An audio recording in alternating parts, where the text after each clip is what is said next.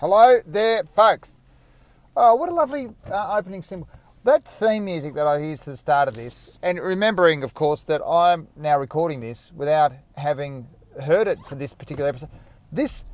For this episode, I haven't actually heard the theme music. It's been a while since I've listened to it myself. But I do remember recording it, and most of it is done on the Apple version of GarageBand. So, hey, it can be done. GarageBand can be used on the phone to create high quality, engaging 15 seconds worth of music. Of course, engaging and music, those two concepts, they generally don't go together. Elevator music. Welcome to Daughter Talks with Adam Jacobs. This is the podcast where I ask myself, in anticipation of my little daughter asking me the big askable questions of life. Oh, yeah, that was a very convoluted, unnecessarily complicated way of saying. This podcast, folks, is a chance for me to prepare myself for the big questions my little daughter's going to ask when she's old enough. She's only, what is she now? Oh, she's just gone 5 months. 5 months old. It's crazy times, isn't it? But you know, she's settled down. She sleeps through the night. Don't touch wood. Cross my fingers. She sleeps through the night. Cross me fingers. That's one thing she does a lot too. She sucks her fingers. She puts them in her mouth. She sucks them. She loves it. She doesn't like... She knows what a dummy is, but she prefers her fingers. Interesting. I encourage it because it means she's self-sufficient, and that's what this podcast is about today. Dad, she's going to ask me. Dad, she's going to say, Dad. She might call me Adam. Who knows? Who knows what it's going to be like in the future? Who knows what the protocols are in the future? Might not be Dad or Mum anymore. Might just be Adam. Excuse me, Adam. Be like, hey, you call me Mr. Jacobs, thanks very much. So that's how it used to be back in the day, didn't it? They'd call your dad Mr. Jacobs. Not just, not Mr. Jacobs. Just whatever your dad's name was. That's weird. She's going to come to me, she's going to say, hey, Dad. That's very Australian. Dad. Oh, Dad. How do I become self-sufficient? How do I become self-sufficient? Well, in what capacity will be my next question. But this podcast doesn't qualify questions. No, I'm not going back for more information. I'm simply answering the question as it's put to me in the first instance from my own head, because Aoife is literally not asking these questions now. That's the whole point of the podcast, is that I'm preparing myself for likely questions that you will ask in the future. You understand? You get it? You understand? I'm sure you do. So, she's asking me, Dad, how do I become self-sufficient? Well, I'll say, love, look, there's 2 dimensions to that. First, there's emotional self-sufficiency. So, will or won't you be dependent on the love and affection of others? Of course you will be, but to what extent and in what way? That's the first thing. So the emotional dimension, and then you've got the material dimension. So how can I be self-sufficient materially? Well, first of all, you need enough food to survive. And secondly, how do you become independently wealthy? Well, geez, if I knew the answer to that question, well, maybe I do know the answer to that question, which is my point regarding that, and that's where we shall start. So there's the emotional and the material. That's pretty much it, really. They're the 2 dimensions I'm going to speak to today. There are other factors, but they all are a derivative of those 2 notions, concepts / philosophies. Material self-sufficiency. Well, yeah, you need to put in the right food in your body. Firstly, if you put the right food in your body, and this is a point for everyone, all right? Put the right food in your body, you don't need much. Oh, that's an interesting point, Adam. So what does that mean? Well, it's not going to be as expensive, is it, mate? Oh, right. Okay, I see what it is. Yeah, it's not going to be. So it goes to self-sufficiency. Yes, it goes directly to self-sufficiency. If you put the right things in your body, you don't need as much. And then it frees you up to do other things with your life, besides trying to work out what you're going to do next. Of course, if you don't have enough food, then it's very difficult to get more food, which is a problem as well. Except to say that starvation and practicing 12 hours starvation a day is a very good idea, I believe, anyway, for my own purposes. But staged fasting, let's put it that way, does a couple of interesting things for the human body. It does burn fat, obviously, but also it encourages your brain to grow. People say, no, mate, you're not even, what are you on about now? Your brain grows? Staged fasting will encourage the growth of new brain connections between the cells and all the rest of it. Synapses and the mitochondria, or whatever they are. I forget all the anatomical terms now. But it does. Because your body's not getting the sustenance that it's used to, let's put it that way, then your body thinks, oh, if we're in stress, then it'll brain is triggered to become cleverer. So then it grows more connections between cells. Isn't that amazing? That is absolutely amazing. All right. So that's the one thing, obviously. Put the right things in your body, then you don't need as much. And then you can manage your consumption and also the expenditure.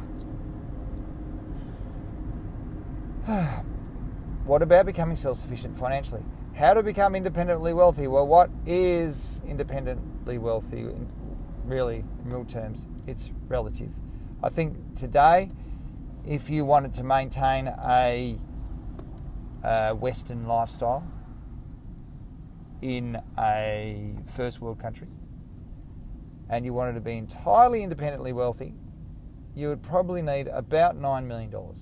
That would be a minimum, the minimum. And you'd be able to get by if you knew how to use that money properly. All right, so there you go. Now, that's a very short answer to a question that obviously needs a little bit more unpacking, so to speak. Who's got $9 million sitting in their piggy bank? I could have, actually, now I think about it. If I had have made a contribution to my piggy bank of such and such over a period of time per day, times by the hour, the number of first third life, and then take my heart rate. Yes, I could have $9 million. No, I couldn't. I'm not old enough yet. If I was going by that calculation, if I live to be 165, I could take the $200,000 I've saved and put it all on black at the casino. And then maybe I'll get $9 million. So anyway, that's not going to happen, is it? Well, it could do, but let's just say it doesn't. Independently wealthy, well, hey, first of all, you look at the things you want in life.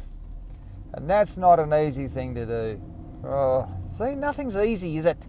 But it is ultimately. It starts very simply.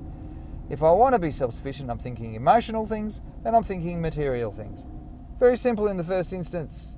After that, okay, so what's important to you in life? That is first needs to be determined, and we struggle to work out what that is. For some of us, it's a piano. Yeah, that's what I said. It's a piano. I want to become a brilliant pianist. That's what people think. That's important to them.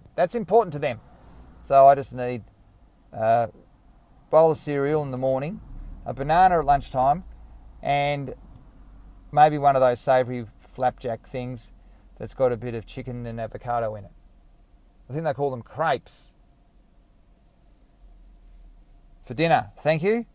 And then and a piano, please. That's it. That's all I need.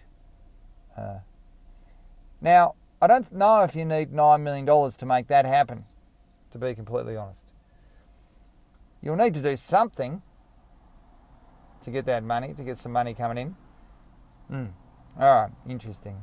So then we get to this idea of the job. What's the job mean? Well, the job is a means to an end for many of us, or it is the end for which we created a means for. That's confusing.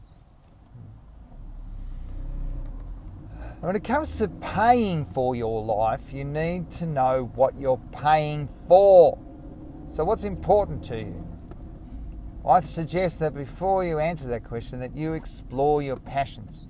And this will give you a true sense of independence. Because in the first instance, your passions are an interest only, aren't they? Just an interest. It's not until you get into it and then you realise, oh, okay, I see what this is about, that you go, right, I'm in.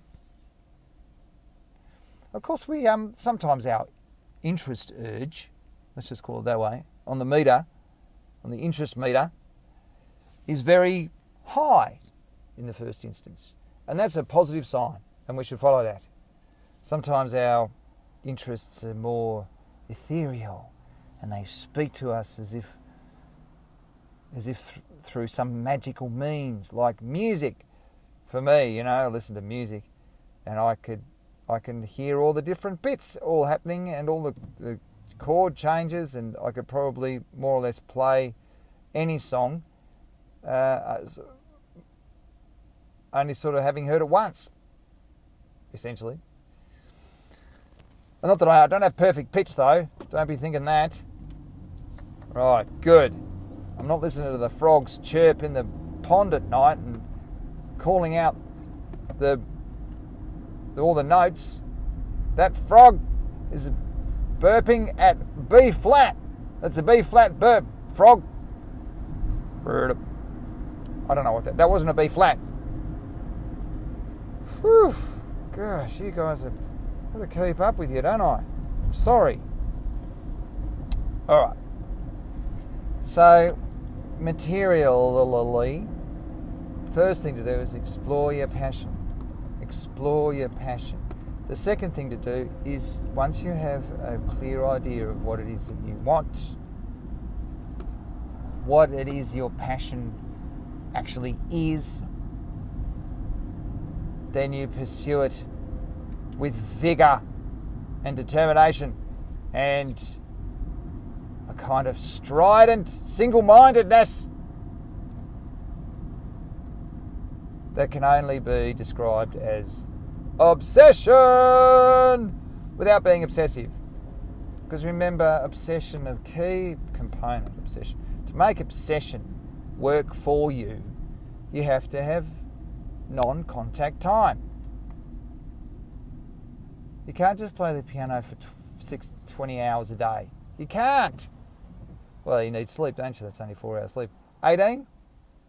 You can't play the piano 18 hours a day. I mean, you can. But at the same time, you can't. You've got to speak to people and learn how to use language, and you've got to write stuff down. You've got to have all the skills in place to be a functioning member of society. If you don't mind me saying.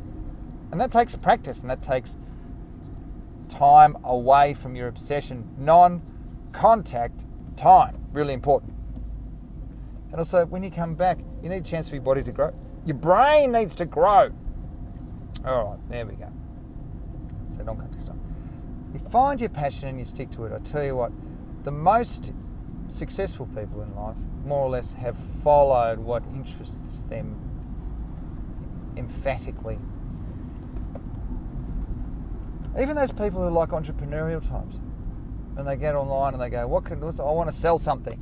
And they just do them numbers on, and they end up doing something weird like selling darts to Eskimos or something. Who knows what they end up doing? But they're not in love with darts or even Eskimos. No offence, Eskimos. What they are in love with, I don't know if is that racially derogative, that term Eskimo? Jeez, creepers. In the hashtag Me Too and all the rest of it, I don't know if Eskimos become racial slur. Maybe it has. I'll have to research that. Please accept my ignorance and genuine ignorance, and I apologise. what they're interested in is marketing. They're passionate about how the marketing machine works and how to make it happen. Now, the good thing about you having a passion for whatever you're interested in, it could be marketing, is that the passion that you have for it teaches you to be passionate about other things in life. We're eliminating the boredom factor. So some people aren't very passionate about stacking the dishwasher, but some people are. Some people are tidy freaks and they want the dishwasher packed a certain way. Huh? And they're very fastidious about it. Obsessive about it. So now you need to ask yourself, well, how can I take the passion that I feel for what I'm interested in and apply it to dishwashing? Stacking the dishwashing machine.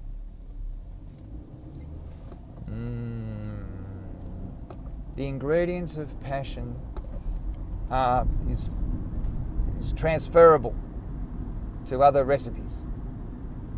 Does that make sense? Don't know. Anyway, you get what I mean. The key to the pathway to independent living is to pursue your passion. All right, there we go. So that's the material stuff dealt with, more or less. I mean, I didn't tell you how to get rich quick. That's what you're expecting. Is that what you're expecting? No, I didn't say that. I say that you will do yourself harm. If you don't commit to your passions, you will do yourself a disservice, ultimately, and you'll end up a salary dude. And you've got to stay on the payroll, for sure. Absolutely, I agree with that. You've got to stay on the payroll. But you be the payee. You be the payee. You're the one creating the payroll. All right. Very good. Now, emotional things. How do we become emotionally self-sufficient? All right. Good question. Thank you, Aoife. I appreciate your multidimensional approach to the concept. You must have a bit of a head screwed onto your shoulders there. Boy, you take after your dad, do you? I bet you do. All right. Of course, when we're talking about emotional independence, really, I suppose one of the key things talking about is like managing loneliness. How can I be happy with my own company? And how reliant should I be on others? Well, I can answer that question very easily. You need to be as reliant on others as you are able relative to them, to the degree to which you need to trust them.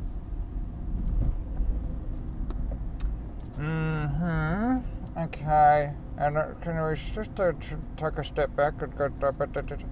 Yes, we can take a step back. Trust. Trust starts with you. Trust starts with you. What would you do? What is it in your life that you do, that you would do, that you could imagine yourself doing, that may or may not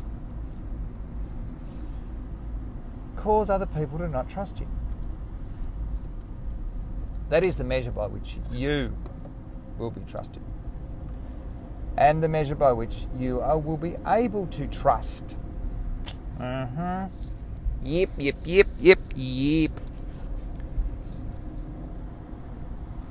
Trust is really important, and the answer to the response to the statement I made originally about you need to be with people in so much relative to the ability you have to trust them, essentially. So, Adam, then to what extent should I trust other people? Okay, this is really important. Absolutely 100% all in trust. That's what you should give people. You should give others all your trust. Those who are in your life. You should trust them explicitly. Oh, wow, that sounds very controversial, Adam. That's very controversial. Yes, you should trust them to do the right thing. You should trust them to keep your secrets. You should trust them to support you to defend you when you are not there to defend yourself. You should trust them to be imperfect. You should trust them to possibly be deceptive at some stage. You should trust them to be very good at the little lies, little white lies, and you should trust them to be good at some big lies as well. You should trust them to be suspicious of you. You should trust them to be compromised in some way that you may never know about. In other words, you need to trust everyone to be multidimensional, flappable, compromised, aspirational,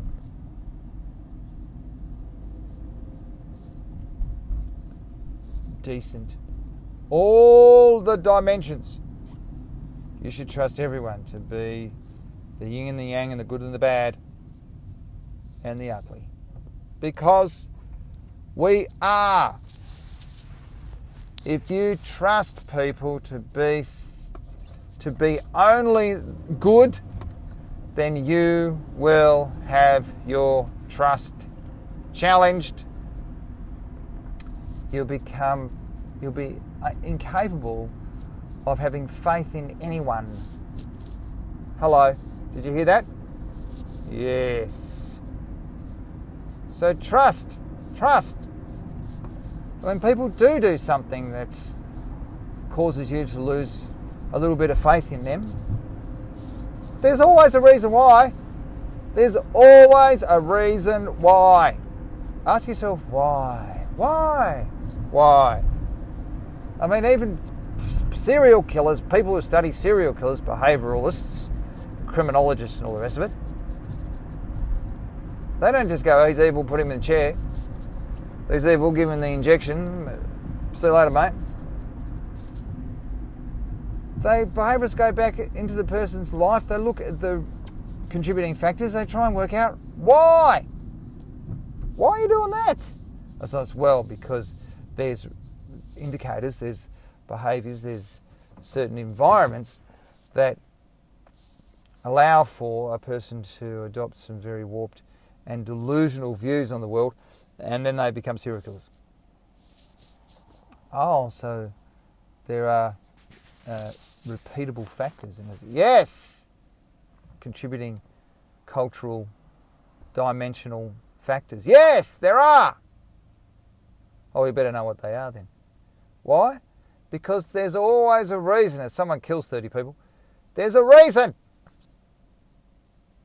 Why am I making a point of this? Because it's really powerful. The next time you think, oh, why can't I? But I trusted you, and you let me down. It's like, stand back and go, well, why? There's a reason why. Now, once that means giving that person a bit of rope, giving them a bit of leniency, giving them a bit of get out of jail free. That's what it feels like. No, I hate you because you disappointed me. It may not be hate, it's a bit of a strong word, but you know what I mean. Ask yourself why. Now, if you get into the habit of determining, or at least asking the question, why? Why do people do things that they do? Then that gives you the power. You got the power back again. You say, yes, I was hurt, and yes, I was betrayed, yes, I was all these things, but why did that happen? Why? What is going on with that person in their life to make that happen? Because I trusted them. I trusted them to deceive me, because we deceive each other all the time. We lie every day. We're all lying some degree. We have to. So trust has to include the acceptance of our ability and tendency to lie.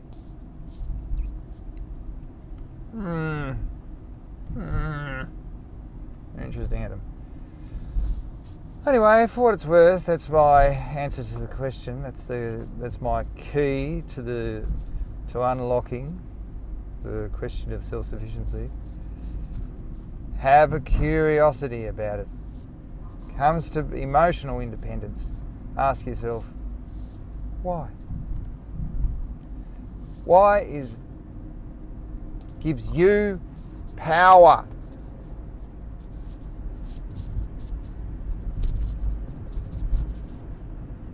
Who's the most powerful person? When a crime takes place, it's a crime. So after the fact, who are the most powerful people? Once the crime's committed, and we get to the point, go through the process of determining guilt, finding the perpetrator, or whatever it is. Who are the most powerful? It's forensics. The forensic investigators are the most powerful people in that way. And why? Because they're asking the question, why? Because there's always a reason. Determine the reason. And if you put yourself in the front foot in terms of trying to work out that reason, then you are in a position of, it's powerful. You may not get an answer that you like, but, that's beside the point, to be completely honest. Just do it. You'll find out what I mean. Anyway, that's it for another episode of Daughter Talks, where I prepare myself for big ticket conversations with my little darling daughter, Aoife, when she's old enough. This podcast is not sponsored by anyone. I'll see you again soon. Bye.